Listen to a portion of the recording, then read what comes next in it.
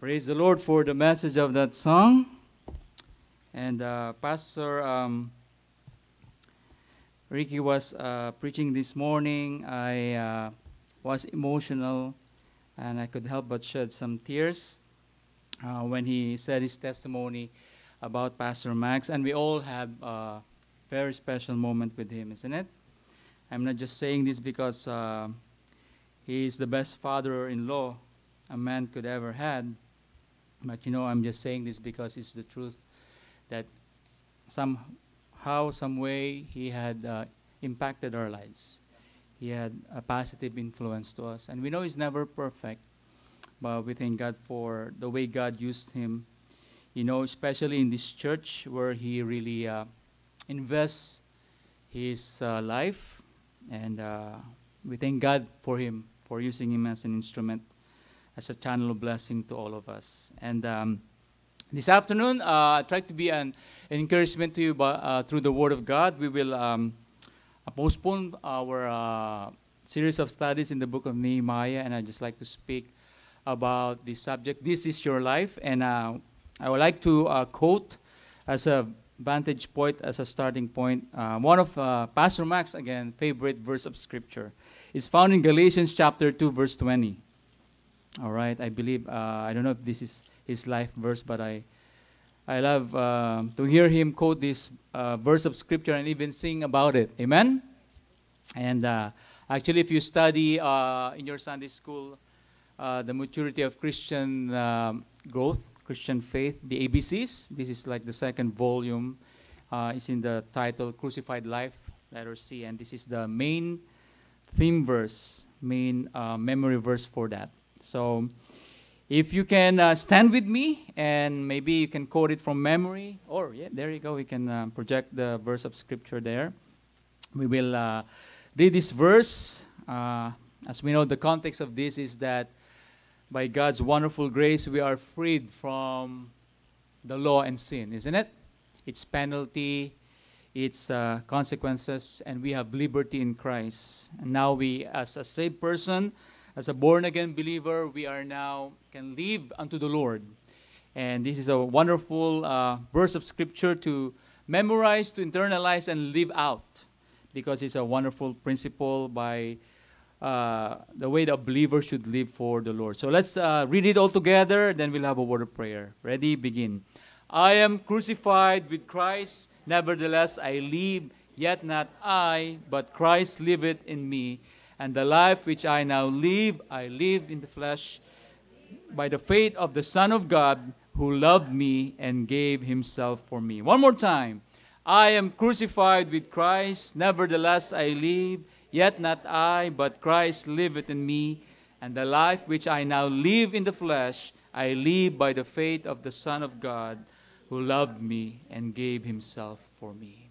Let's pray. Father God in heaven, we thank you, Lord, for this wonderful verse of Scripture. Thank you, Lord, for admonishing us that the best kind of life that we can live in this world is to live for Jesus and to be fully surrendered and yielded to his plans and programs and his everyday will in our lives. Lord, we are asking for your help once again to be blessed by your word. Lord, I'm nothing without you. I'm so limited. I'm so fragile, Lord. I'm so weak. But strengthen me, O Father.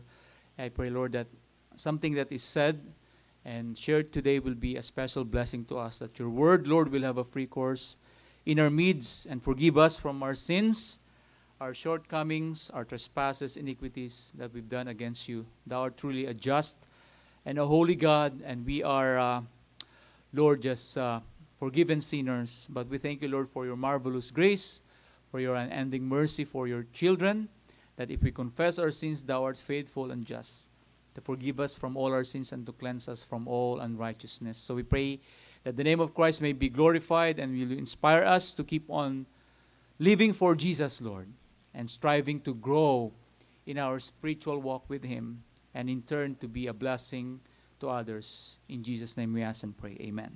You may all be seated. Thank you so much for standing with me. And let me put a little smile in your face. This is the unholy hour, a challenging hour for a lot of us after we had a good lunch And I think our visitors here are still in jet lag. Pastor Ricky de Guzman, this is a trying hour for them. So it's okay, Pastor, if you fall asleep and nod.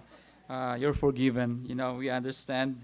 But uh, of course, we are celebrating life here. And also, the Bible declares in John 12:25, John 12:25, he that loveth his life shall lose it, and he that hateth his life in this world shall keep it unto life eternal. When we see those phrases between love and hate in the Bible, or we hear those verses like, if you don't hate your mother and father, like what Christ said, you cannot be my disciple. It's not literally our own meaning or definition of the word hate. Like, what? Do I really have to hate them or forsake them? This is just a comparison that if you love God, if He is the priority of your life, if He is not just preeminent but prominent in your life, then your love will be so undivided that other things that you feel or do for God will seems like it looks like hate. So that's what just it truly means. So here we have the one that says, he that loveth life shall lose it. There's life. But he that hateth his life, or you will, sort of like die for the Lord. So there's life and death. And there's some funny things here about death. Of course, it's not really funny when somebody passed away or everything. But just to put a smile on your face, according to most studies, they said people's number one fear is... What is people's number one fear? Especially in America. There you go. Sister Rochelle is right. Public speaking. Yeah, that's my fear also. I don't know why I'm speaking right now. When I was a kid. Public speaking, according to a statistic, is the number one fear of any man. Number two actually is death. So death is number two. Does that sound right? This means to the average person, if you go to a funeral, you're better off in the casket than giving the eulogy. That's true, isn't it? Another one here.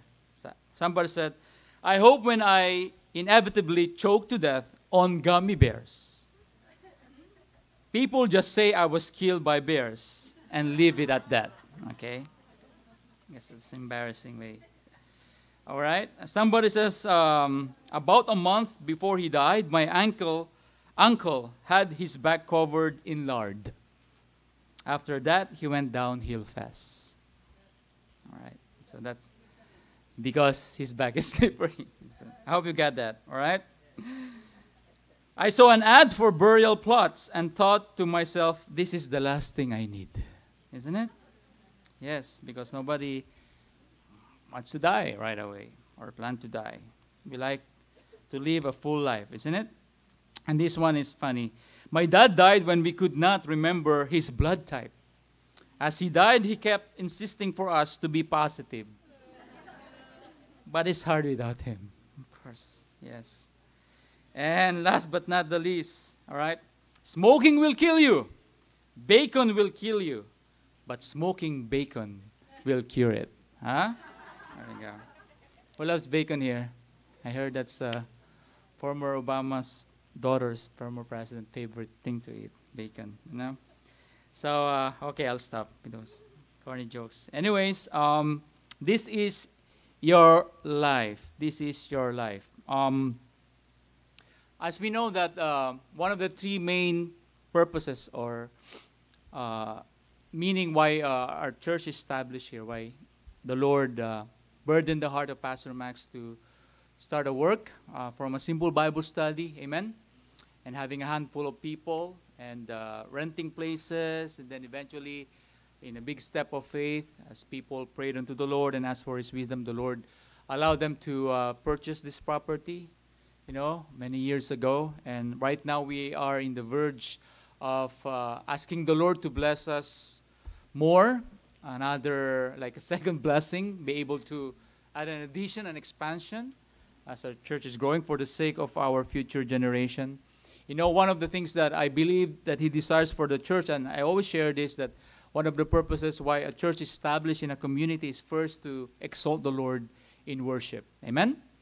So the main reason why we gather every Sunday as God's people is that we are being obedient to His command not to forsake our assembling of ourselves together in order, corporately, collectively as a body of Christ, we can worship our Savior. Amen? Because He is deserving. He is worthy to be honored, to be praised for what He has done for us and for who He is in our lives. You know, He is still sovereign. Amen? He's still in control. He's still merciful and just and loving and gracious. And the problem is about us, isn't it? We are unfaithful. We are lacking. We are distracted. We are worried, isn't it? But God never changes. The Bible says He is the same yesterday, today, and forever. He is immutable. His promises are still there. But the problem is about us. That's why we have to be reminded of God's truth. So we come to church to worship the Lord, exalt Him because He is worthy. Second is that we come here to edify one another through fellowship. You know, by sharing our testimony, praying for one another, studying God's Word together. Edification through fellowship. That's why we have various ministries in the church. And then thirdly, to evangelize the lost and dying world by our personal witness and involvement in missions and faith promise giving, and also our own, a witness to our unsaved loved ones, co-workers, and friends. Isn't it? So we exalt the Lord, we edify one another, and we evangelize the lost and dying world. And I believe that's Pastor Mac's heart desire, isn't it? For our church to continue on. And Pastor Ricky shared his 2 dreams that he wants to be fulfilled in this church, if the Lord tarries is coming, or before He comes. Amen? To bring us to heaven. And we know that one of Pastor Mac's desire for everyone that comes into this church is his desire for them to grow spiritually. Because after you've been saved, after you've been born again to God's family, you need to grow in your faith. Amen?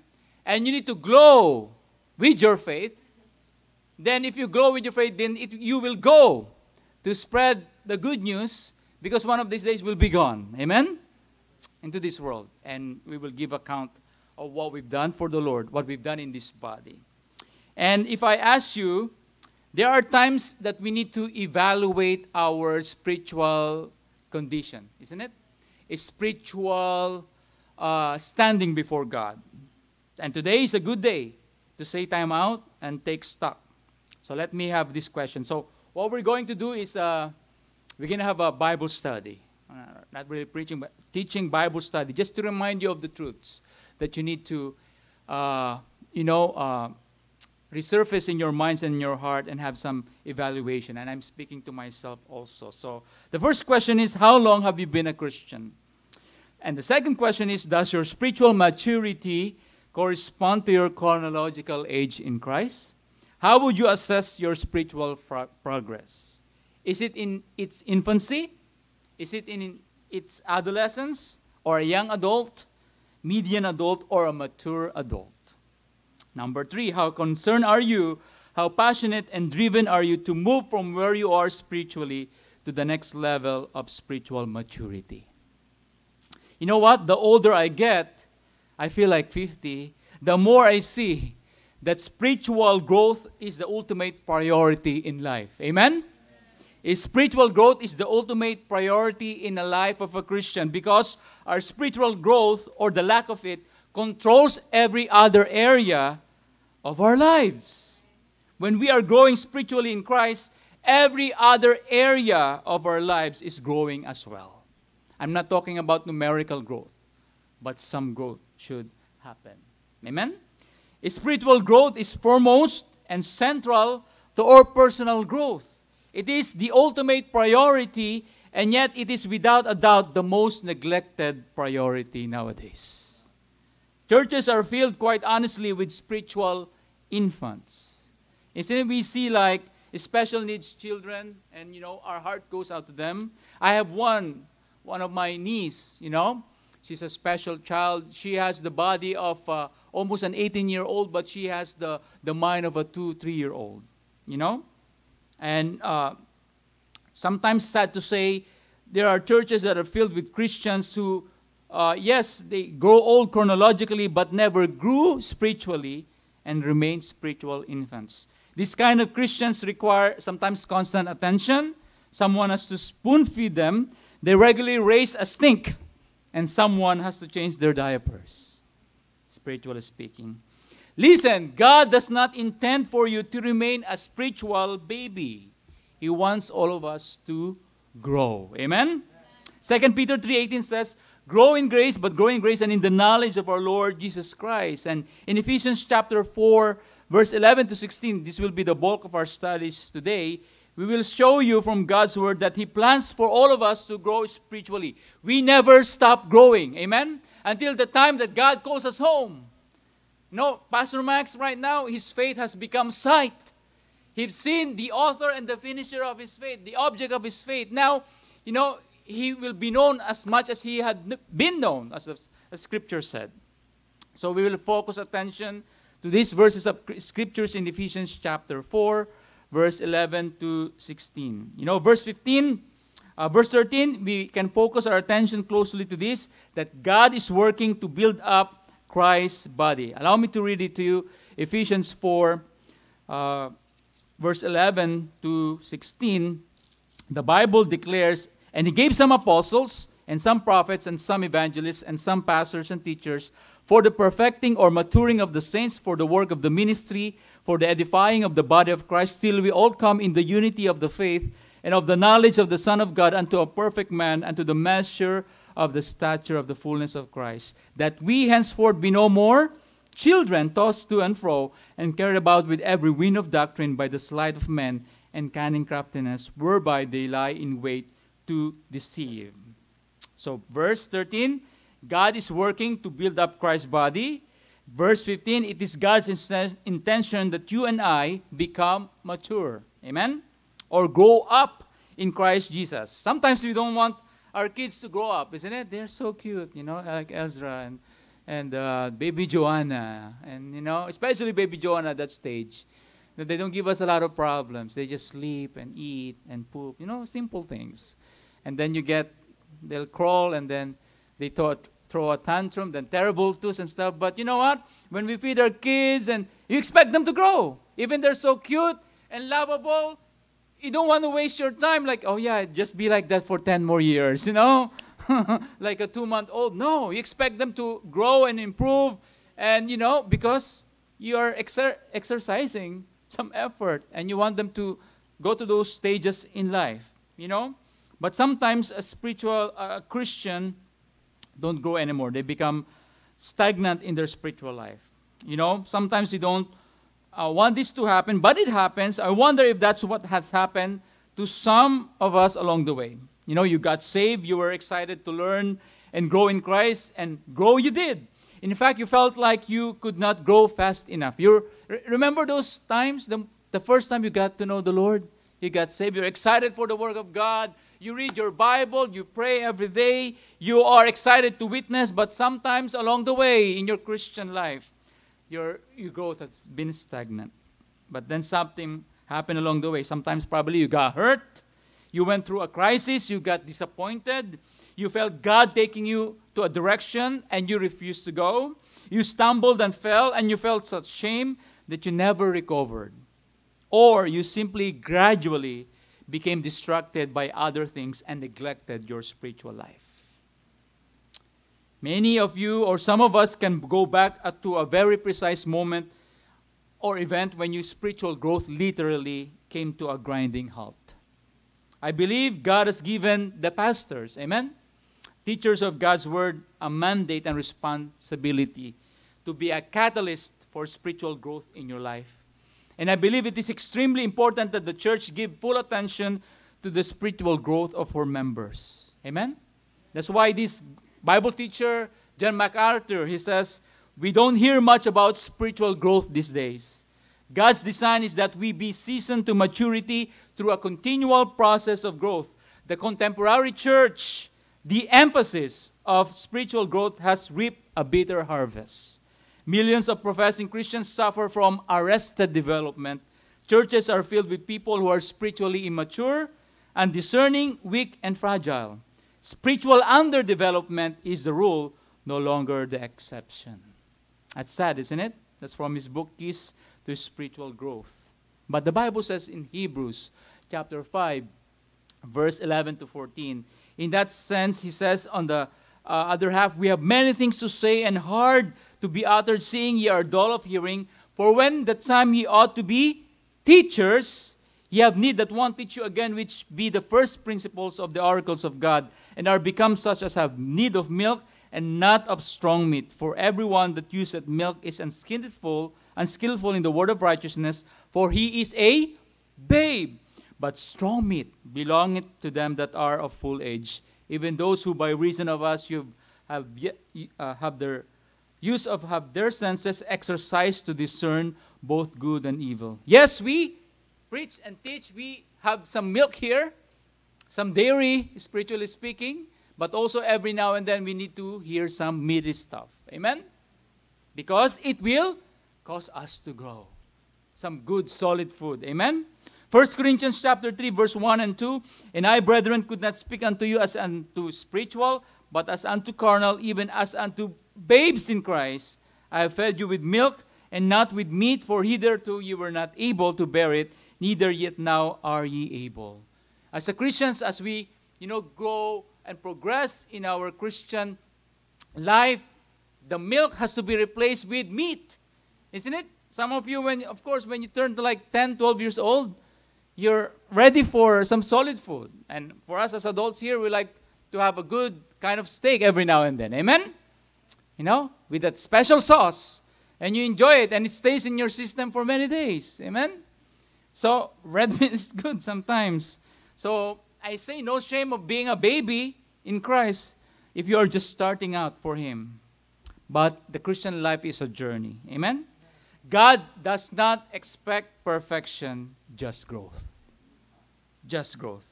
And this is what would Pastor Max desire for each one. We just don't turn like an 11-day journey of the children of Israel into 40 years. It's a process. Now, let me share to you some things about spiritual growth, some observations. We're going to go through this quickly. First is spiritual growth is not constant but intermittent. It's not constant but intermittent. If you were to chart your spiritual growth, it would probably not look like this. Like you got saved, you grow in the Lord, and it's like that all the way through. But isn't it? You got saved, you desire to know more of the Lord, and your spiritual growth is like that sometimes like that, sometimes like that, sometimes like that, sometimes like that. You get the point, isn't it? Spiritual growth is not chronological and is not measured by the calendar.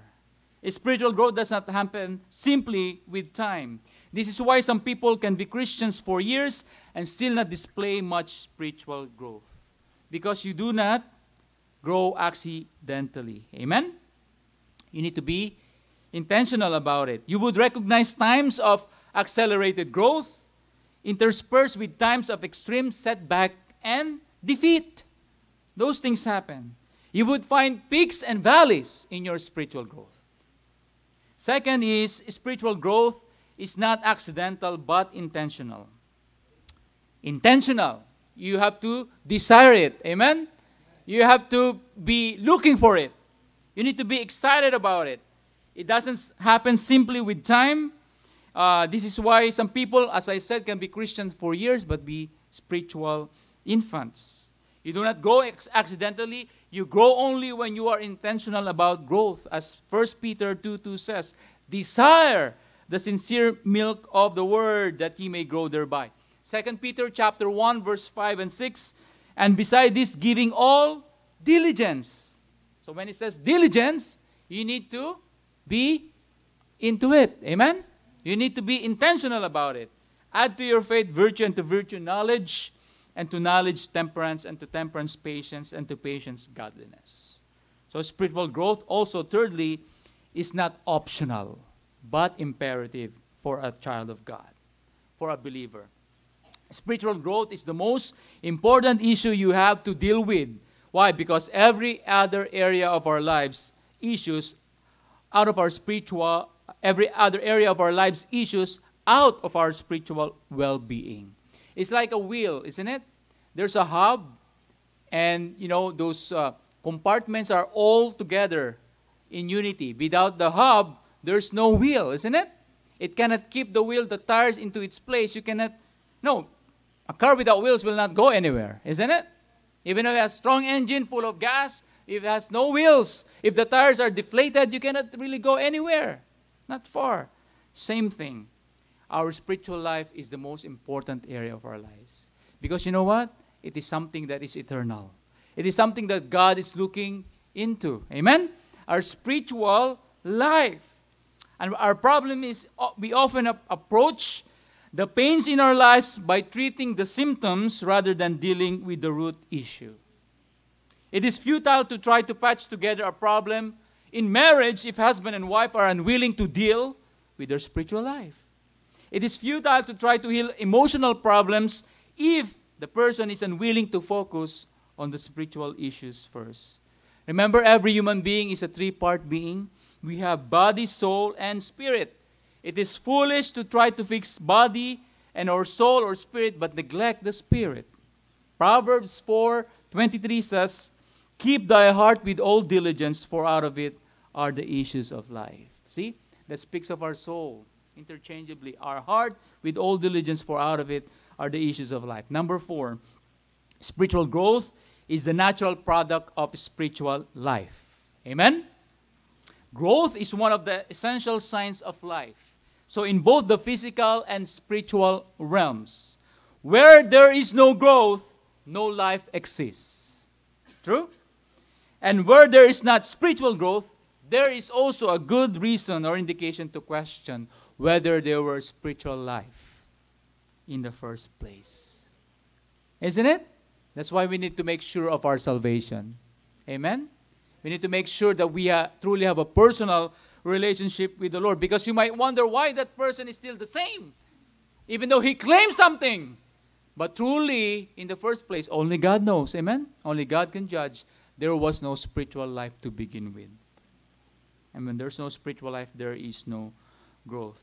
I'm sorry, but I just don't understand how anyone could be content to just go through the motions of Christianity or play church or be unfaithful all the time if they really have a spiritual life in them. Now, let's look closely at what Paul told the Christians in Ephesus about spiritual growth, and I'll end this message. And I want us to focus on 3 things, primary thoughts about these verses. First, about the spiritual growth, God's desire for spiritual growth, God's design for spiritual growth, and God's description for spiritual growth. Amen? So first, God's desire for spiritual growth. Simply put, God desires for you and I to grow spiritually. Because our Heavenly Father does not want you to remain a spiritual infant. He wants you to grow to full maturity. As my kids are growing up, I have teenagers. And you know what? After 12 years of a gap, we have a 2-year-old right now and then a 1-year-old. And I feel like we have twins, but they're a joy. They're sweethearts. Amen? And I'm glad that the other church family are enjoying them, especially my charismatic son, Ezra. And I hear some premonition about him. That's why I have to save some money for pampiansa. All right? But we pray. He'll be a good boy. Amen? As I said, I always joke he's the reincarnation of Pastor Max. He looks like him. No, we don't believe in that. Amen. But we're just blessed. Amen. As the Bible says, children are heritage of the Lord. As my kids are growing up, teenagers and small kids, there have been many times when I've said, especially our girls, you're growing up too fast. Why don't you stop growing and stay a child just a little bit? But never happens, isn't it? Life has to move on. You have to move forward. But the truth is, if one of them had stopped growing, I'd have them at the doctor for fear something was seriously wrong. Almost for Lois, I truly enjoy them as children. And of course, for all the parents here, you enjoy your kids as children. But the truth is, we don't want them to stay children forever. We want them to grow to mature adults. So it is with our Heavenly Father. He desires for us to grow. So look at verse 13. of Ephesians chapter 4. It says there, till we all come in the unity of the faith and of the knowledge of the Son of God, a perfect man unto the measure of the stature of the fullness of Christ. It speaks of becoming like Christ, isn't it? Fullness of Christ. Then verse 14, it says that the Father does not want us to be infants. It says there, not henceforth be no more children, tossed to and fro. We need to have solid foundation and growth. Then verse 15 says that the Father wants us to grow up into Christ. It says there, go into Him in all things, which is the head, even Christ. So first thing we can see, the fact is God commands us all to grow spiritually. As newborn babes, once again, 1 Peter 2:2, desire the sincere milk of the word. 2 Peter 3:18 contains a command, but it says there, grow in grace and in the knowledge of our Lord and Savior Jesus Christ. To Him be glory both now and forever. So if God commands for us to grow spiritually, so when we neglect spiritual growth, we are disobeying God. Amen? Since it's a command. Neglecting spiritual growth is not just an oversight, it is blatant disobedience and sin. Whenever we have stagnated spiritually, we cannot start growing again until first we repent. Amen? Of neglecting our spiritual maturation. I'm telling you, if you were truly sensitive to the Holy Spirit today, many of us would respond to this message by repenting to God for neglecting His Word. Amen? Neglecting His worship, neglecting prayer, neglecting fellowship with the saints, neglecting discipleship, neglecting our so great of a salvation. So God wants us to grow. Second thing, God's design for spiritual growth, not just His desire. God not only desires for you to grow spiritually, He has designed a way for you to be growing continually in grace. And these are practical, basic things to remind us of. God provides us, in these verses of Scripture, 3 essential items that are to stimulate growth in Christ. The first one, God's desire for growth includes an institution. What is that? The church. Amen? That's why you ought, if you're a believer, a child of God, you ought to be a member, an active member. Amen? An involved member of a particular local body of believers, the church. And the church is not this building. It's not just an institution, as we always say. It's not just an organization, because it has organization, but it's a living organism. It grows. It works together. It's for the benefit of a child of God. As we know, Ephesians 4 was written in the context of the church, the body of Christ, as we read in verses 11 to 16. This was a letter originally addressed to a church. And while it has a message for individuals, its primary direction was toward the corporate body, the church. Now, I'm here to tell you, there can be no spiritual growth apart from the church. Though some will die trying. If you intend to grow spiritually, then you need to unite yourself and involve yourself with a spiritual, loving, Bible-believing church. Because nothing can replace the role of the local church. Amen? I'm thankful something like this. Of course, we have online ministries and such. We have like good Bible teachers out there that we can hear. But nothing can replace a sweet, personal, relationship and fellowship with the local body of believers. Amen? It's a time where you can, share your blessings, ask for prayers. You can identify that person as a person who is just not a friend, but an eternal friend. Amen? In Christ. And sometimes stronger bonds are formed because of our brothers and sisters in the Lord compared even to our relatives, isn't it? Sometimes we are closer to them, Nothing can replace the role of a local church. As a baby needs food, a baby needs also family. Yes? Isn't it? To help it grow. The church you unite with can either stimulate and steer your spiritual growth, or the sad way is stifle it. Don't unite with a church that does not believe, teach, and preach the Bible, does not emphasize spiritual discipleship, does not have an atmosphere of love and life. Search out a spirit-filled church and then pour your life into that ministry of the church. Exercise your gifts. Share your time and effort to that church, local ministry of the church.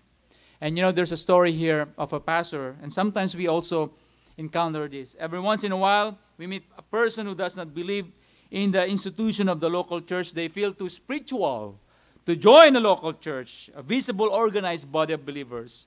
Warren Wiersbe tells of a pastor friend who was approached by an individual wanting his church to support his mission work financially. The pastor asked the man, "What church do you belong to?"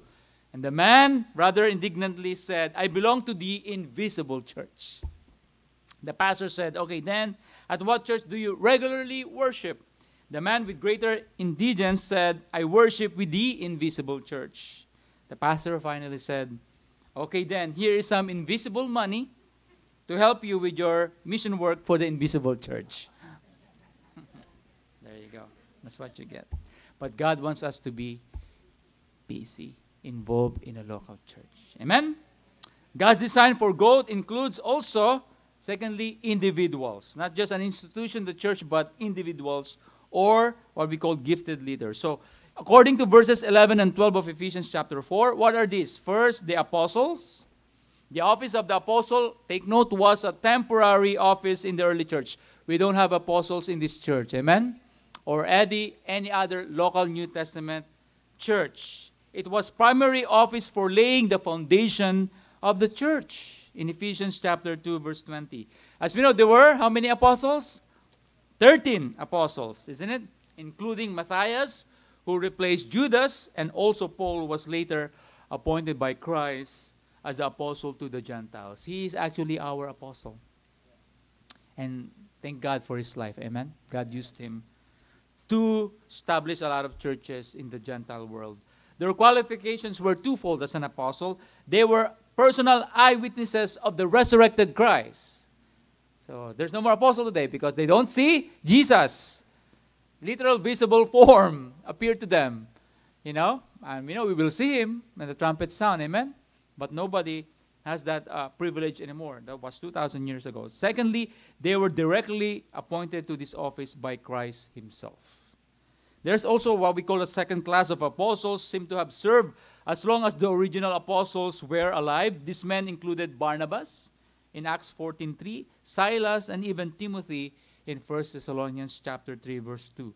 Apostles' ministries were always authenticated by signs and wonders. That's why when the Jews seek for sign, when the Gentiles look for wisdom, both these things are given as a credential by an apostle. That's why they can perform miracles, signs, and wonders as a proof, as a valid proof that they come from the Messiah, that the Messiah sent them. Amen? So right now we don't have that. Next is, according to the verse, he gave some apostles, then prophets. What are these prophets? This also was a special office of leadership given to the first century church for the establishment of the church. I do not believe this was ever intended to be an enduring office like the apostleship.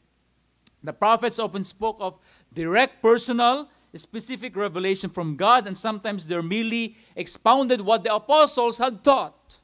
The prophets' ministries and message were always under the authority of the apostles. So we don't have now prophets foretelling, F-O-R, but we have those foretelling, preaching right now, amen? Not predicting or making extra revelation of the future, but now we have people who are preaching the gospel. So next is evangelists. Evangelists. This was an enduring office in the church, filled by men whose primary role was to evangelize, literally to preach the good news.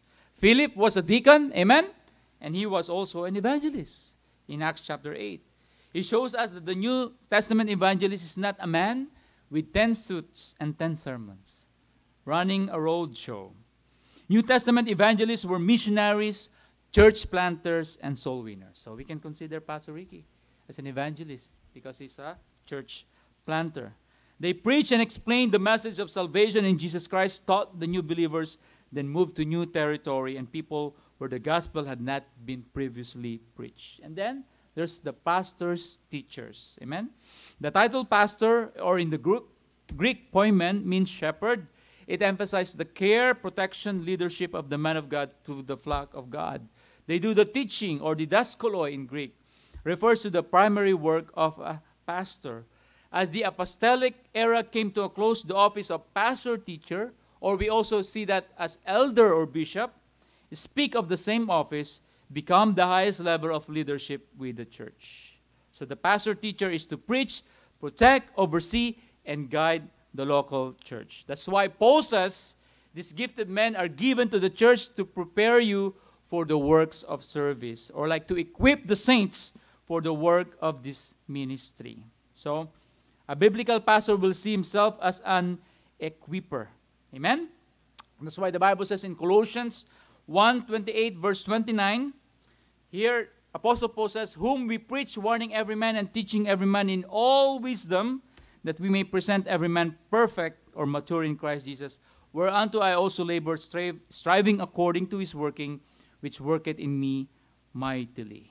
Thirdly, God's design for growth, not only through an institution, the church, through individuals or gifted leaders, but also He has instruments. Instruments, namely, first, the Holy Spirit. Amen? Is an instrument of growth. It is the Holy Spirit in you that He will continually prompt you to grow spiritually. So don't quench Him. Amen? Don't grieve Him, but allow Him to work in your life. The moment you got saved, He indwells you. He seals you unto the day of redemption. And we all got the Holy Spirit in us. What the question is does He got us? Amen? We can be filled by the Holy Spirit. It can happen. Just ask the Holy Spirit to fill you, and He will fill you and use you. The Holy Spirit is God's Almighty living inside of you, and is God's agent of personal spiritual growth. You need to learn how to listen to the Holy Spirit prompting. Hindi lang po ito konsensya. Amen? It is a personal person that speaks to you and teach you. You need to recognize His voice and submit continually to His prompting. So, what are the things that the Holy Spirit will do for us? The Holy Spirit within us will empower us for His service. Acts 1:8, "Ye shall be witnesses unto me." Teaches us spiritual truth. John 14:26, give us spiritual life. John 6:33, confirms and seals our salvation. Romans 8:16, Ephesians 1:3, convicts us of sin. Amen? John 16:8, comfort us when we are worried and down, discombobulated. John 14:26, produces spiritual growth. Galatians 5:22, but the fruit of the Spirit is love, joy, peace, etc., etc. Isn't it? Guides our praying. Romans 8:26. So when the Holy Spirit is in you, He will steer you to grow spiritually. Amen? So not just the Holy Spirit, our instruments, but secondly, the Bible is the instrument of growth. Amen? In fact, you cannot possibly grow spiritually apart from God's Word. 2 Timothy 3:16-17. All Scripture is given by inspiration of God. It is profitable for doctrine, for reproof, for correction, for instruction in righteousness, that the man of God may be mature, grow spiritually in their faith. John 15:3, now ye are clean through the word which I have spoken unto you. You are sanctified. Isn't it? Are you glad as Christians when we got saved? Amen? Oh, it's a blessing to be a child of God. Amen? To be born again. When we got saved and we are justified. Amen? In legal standing in the front of God, you are declared righteous. But I'm not righteous. I don't really even feel righteous. But when you accepted Christ, when you receive Him in your heart and life, when you heard the gospel, what Christ did here on earth for 33 and a half years, what is that? He obeyed all the law. He fulfilled all righteousness. I always say this, how come when God sent His Messiah, He did not come here as a 33-year-old. He came as a baby and grow to a teenage boy, to a young adult, to an adult. He has to come here because He has to obey the law and fulfill all righteousness that we as men could never do. That's why when we accept Him and we die when we get to heaven, God sees the righteousness of His only begotten Son inside of us. That's why we can be accepted into heaven, because not only we believe that Jesus died on the cross for our sins, He shed His blood, He washed us away from our sin, but His righteousness is imputed to us. It was given to our account. That's why we can come to Christ, we can come to God in heaven, and we can be in heaven because we are declared righteous. Legally, we are righteous before God. Because God can never allow anything that is imperfect. Amen? And our righteousness, actually, our own righteousness, are filthy rags in the sight of God. Only Christ's righteousness is acceptable in the sight of God. Aren't you glad you accepted Him? Amen? So you are justified, then you are sanctified. You are set apart now to do His will and His service. And that is progressive. Amen? And one of these days will be glorified when it comes to glory. When it comes in the air in that great trumpet sound. And it could happen before this service is over. Amen? It could happen before September 23. The birthday of Pastor Jeter. No. It could happen any moment. And you see, it's getting closer and closer with everything that's going on right now. So it's best now to live for the Lord. Amen? To grow as much as you can spiritually. To be a witness for Him. So, you are clean through the word which I have spoken unto you. Let me tell you, you need to pour yourself into the book every day. Read it, meditate it, memorize it, make notes of it, study it, and most important of all, believe it and obey it. Pastor Ricky has said, it's not just enough to know, but you have to do. Diba? As the Bible says, not hearers only, but doers of God's word. Because you'll be blessed by it. Your life will be more richer and fuller and happier when you listen and obey God's word. Is the keys to total happiness. Again, you need to be in a church where the pastor does not just give you a feel good about yourself sermon. Amen? But where the pastor will, by God's grace, preach the word of God in season, out of season. Thirdly, prayer is an instrument of growth. Amen? You know what? The primary goal of prayer is not to present a wish list of your wants and needs to like a cosmic Santa Claus, you know? God is not our cosmic, genie out there. But you know what? Prayer is there so we can get to know the true, loving, wise, eternal, omnipotent God. It's actually a desire to talk to God who created us and saved us. It's a communion. Amen? It's a communion. Paul says Epaphras was committed to the ministry of prayer as a means of building up believers. Paul said in Colossians 4:12-13, Colossians 4:12-13, Epaphras, who is one of you, a servant of Christ, saluted you always, laboring fervently for you in prayers, that ye may stand perfect and complete in all the will of God. For I bear him record that he had a great zeal for you. I know we have some Epaphras here in the church. Amen. We have prayer warriors. And we thank God for them. Some of them are our grandparents. Amen. Who constantly pray for his family or her family and the church family and the many needs in our church. And since this is Fellowship Month, we heard a great message from Brother Bob last Wednesday about fellowship. One of the instruments of growth is also Christian fellowship. It's an instrument of growth. Hebrews 10:24. Let us consider one another to provoke unto love and to good works. Amen? We all ought to exercise good works, the Bible says, especially to the household of faith. And we do that out of love. Amen? Out of love. Because our brothers and sisters in the Lord are dear to our hearts. And you know what? We need to have a good relationship with them because you never know. They'll be your eternal neighbors in heaven. So get along right now. Amen? Huh? Be nice to each other. Do good works because that's the fruit of salvation. We are created unto good works. Proverbs 27:17, iron sharpeneth iron. I see that in my dad before. Para patalasin yung itak. Iron sharpeneth iron. Another iron matches it, and sharpen it. The same thing. We are never perfect here, but sometimes we rub each other in the wrong way, isn't it?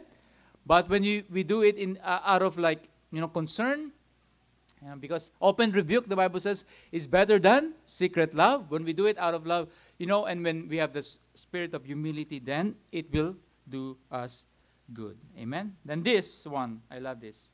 Testing and suffering causes growth. Are instruments of growth. And we know right now we have brethren in the Lord and people that that are in the midst of a trial. Testing and suffering. could be physical. Amen? Sometimes some emotional, mental testing and trials. But you know what? We need to pray for them. And you know, God allows those things to happen because it's one way of God making us grow. We had a wonderful lesson this afternoon from our Sunday school in the book of James. And let me go James chapter 1 verse 2 and 4. My brethren, count it all joy when you fall into diverse temptations. How can we do that? You're crazy, isn't it? You smile, you're joyful when you have problems? You have trials? How come the Bible says, count it all joy? And we know it's not about if you're going to be having trials and troubles and temptations, but it is a matter of when. Amen? Because if you're a child of God, it will come. As they said, you're about to go through a storm. You're in the midst of the storm. You're just coming out of a storm. You know, because the Bible says in the book of Job, man's life is short but full of trouble. But the difference is we have God in the midst of it all. Amen? He will never leave us nor forsake us. Count it all joy when you fall into diverse temptation, knowing this is the trying of your faith worketh patience. Patience in the midst of affliction. Patience to have her perfect work, that ye may be perfect and entire, wanting nothing. So take note of this. Suffering is God's custom design, program for purging and purifying our lives and refining our character. Suffering is God's custom design program for purging and purifying our lives and refining our character. That's why Peter tells us that God uses suffering to build up and prepare us for spiritual ministry. 1 Peter 5:10. This one became one of our end of the service verses that we mentioned, we quote. But the God of all grace, who had called us unto his eternal glory by Christ Jesus, after that ye have suffered a while, make you mature, perfect, establish, strengthen, settle you. That's nice, isn't it? By God's grace, those can happen. Establish, strengthen, settle you. Paul tells us that the only way to know Christ in the deepest, most intimate levels is to share in his suffering. Philippians 3:10.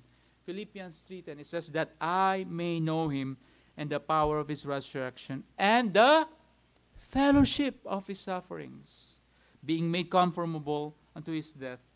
Never ever view the pains and problems you face in life as your adversary. Sometimes rather welcome them, rejoice in them, because your Father is using them to produce maturity, growth in you. It's either sabi nga, we will be better or bitter when we experience suffering in life. So, conclusion of this point, God's design for growth is that if you are not growing spiritually, you have only one person to blame. Amen? Yourself. Because God designed for growth includes an institution, the church, individuals, gifted leaders, instruments, the Holy Spirit, the Bible, prayer, Christian fellowship, testing and suffering, and lastly, amen? Number 3, God's description of spiritual growth. In this verse of Scripture, God gives us 4 characteristics of spiritual growth. The question that now needs to be asked is simply this: how does God define or describe spiritual growth? What is spiritual growth, and how one can recognize and measure it? Ephesians 4 gives us 4 characteristics. Quickly, first, spiritual growth is described as doctrinal stability. Amen? Doctrinal stability. We read it a while ago, verse 13 and 14 of Ephesians 4. Till we all come in the unity of the faith and of the knowledge of the Son of God, unto a mature or perfect man, unto the measure of the stature of the fullness of Christ. The words here used here are very, very epistolic words. For example, we see the word sleight. You not be tossed and fro by the sleight of men. Kubia in Greek means literally a loaded dice. Craftiness speaks of intentional scheming to undermine the gospel. I'm telling you, isn't it? Surely there has never been a time in Christian history when there's so much, false teachers. Amen? They are like a loaded die, so to speak. The surface, it looks good, but the inside is evil and conniving. We are being bombarded with teaching that appears on the surface to be true, But beneath the veneer, you find doctrines of demons like New Age philosophy, like Mormonism, prosperity gospel, the name it and claim it, blab it and grab it kind of teaching. You can turn your television on Sunday morning and get a plethora of false teachers, religious hucksters in the health and wealth movement, false teachers in the New Age philosophy, Romanism, sacramental salvation, and you can also find, though, some solid Bible-believing teachers who can rightly divide the word of truth. So be careful. The problem is, though, right now, the average Christian doesn't know what's right and wrong. Amen? They're confused. What's the difference between the two?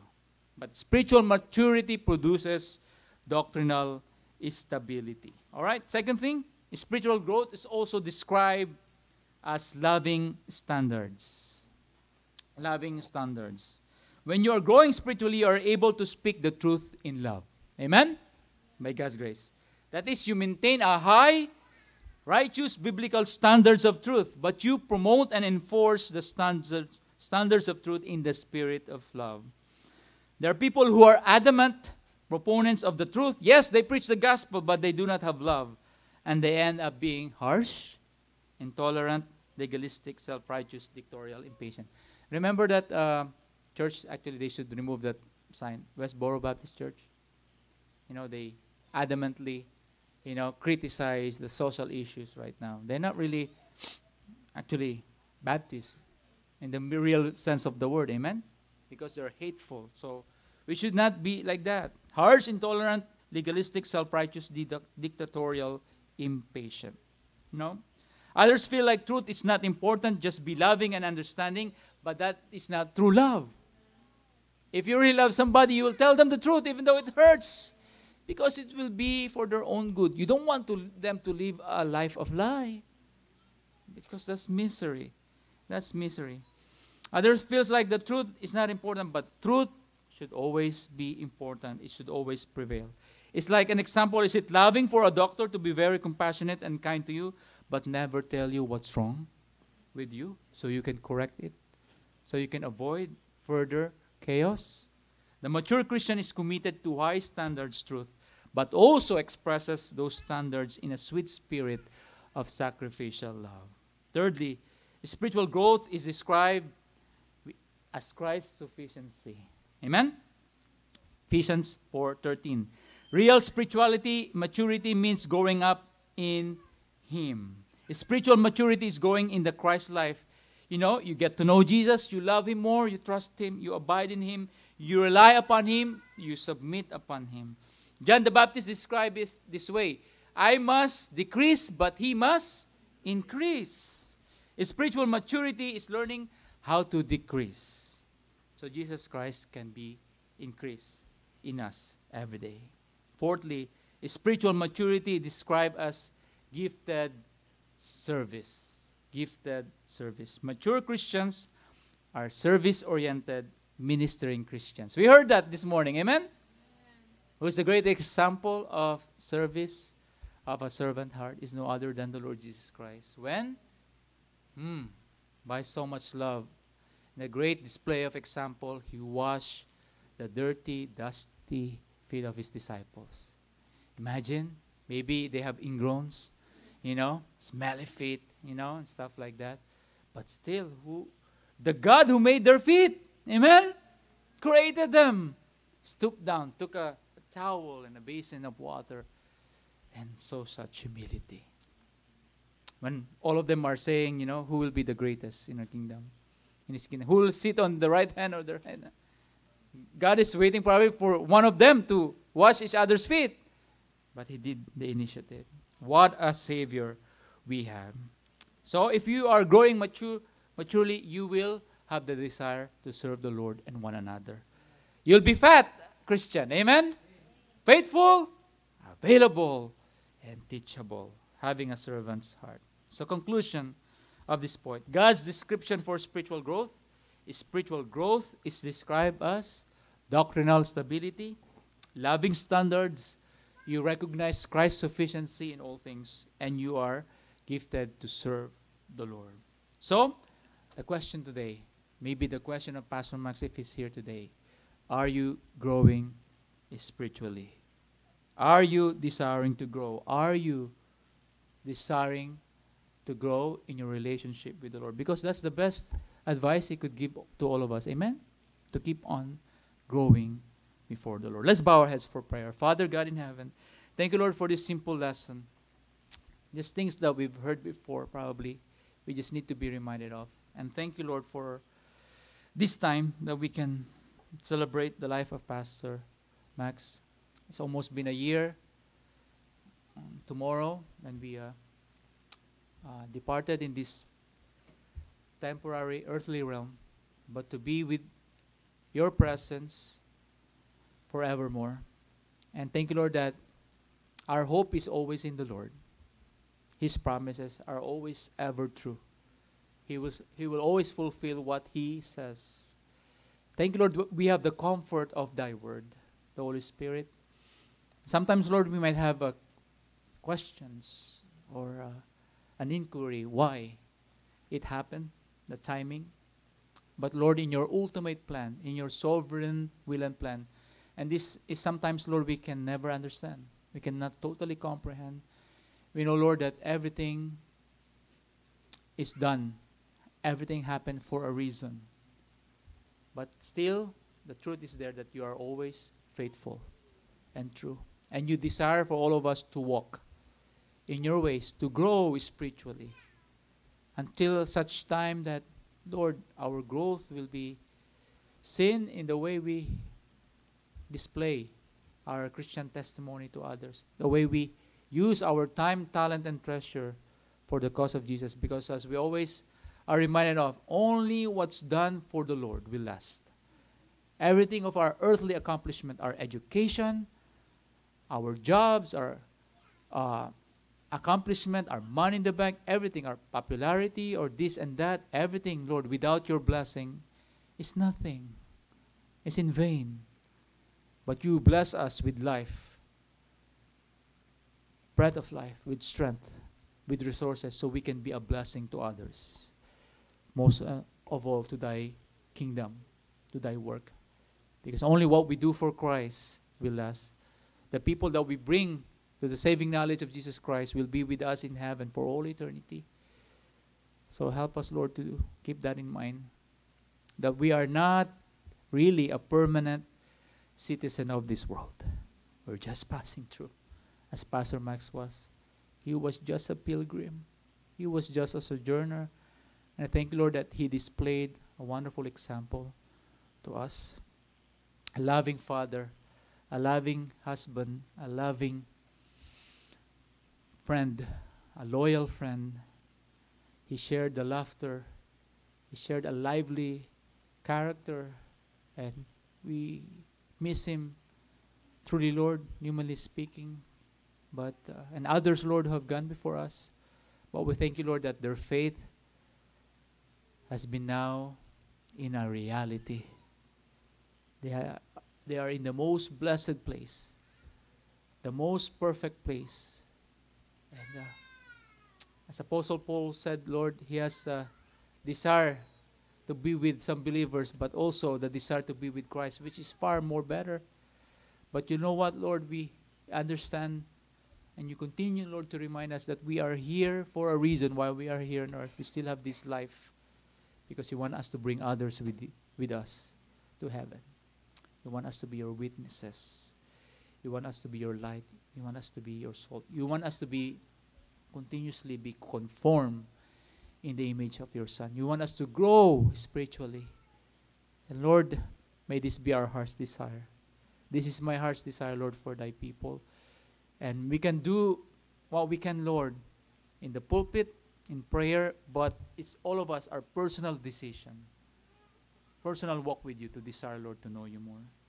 And it's a wonderful thing to desire to know you, to live for you, to walk by you. In the midst of a very unchanging world, in the midst of a confusing world, in the midst of a world that is full of uncertainty, we are, Lord, admonished that there are something that are never changing. There's always things that are constant and absolute in this life, and that is, Lord, your love. mercy and grace for every child of God who put their faith and trust in you. Lord, marami pong salamat, hindi po kami nag-iisa. Sa buhay pong ito, we have you, Lord. We have you. So as we celebrate the life of Pastor, may it be an encouragement to us. May it motivate us and inspire us, Lord, to continue, Lord, to trust you at all times in all things and walk with you side by side until we hear that great trumpet sound, until we hear that admonition, welcome thou good and faithful servant, enter thou into the joy of the Lord. For we ask all these things in Jesus' name. Amen. Thank you for your patience.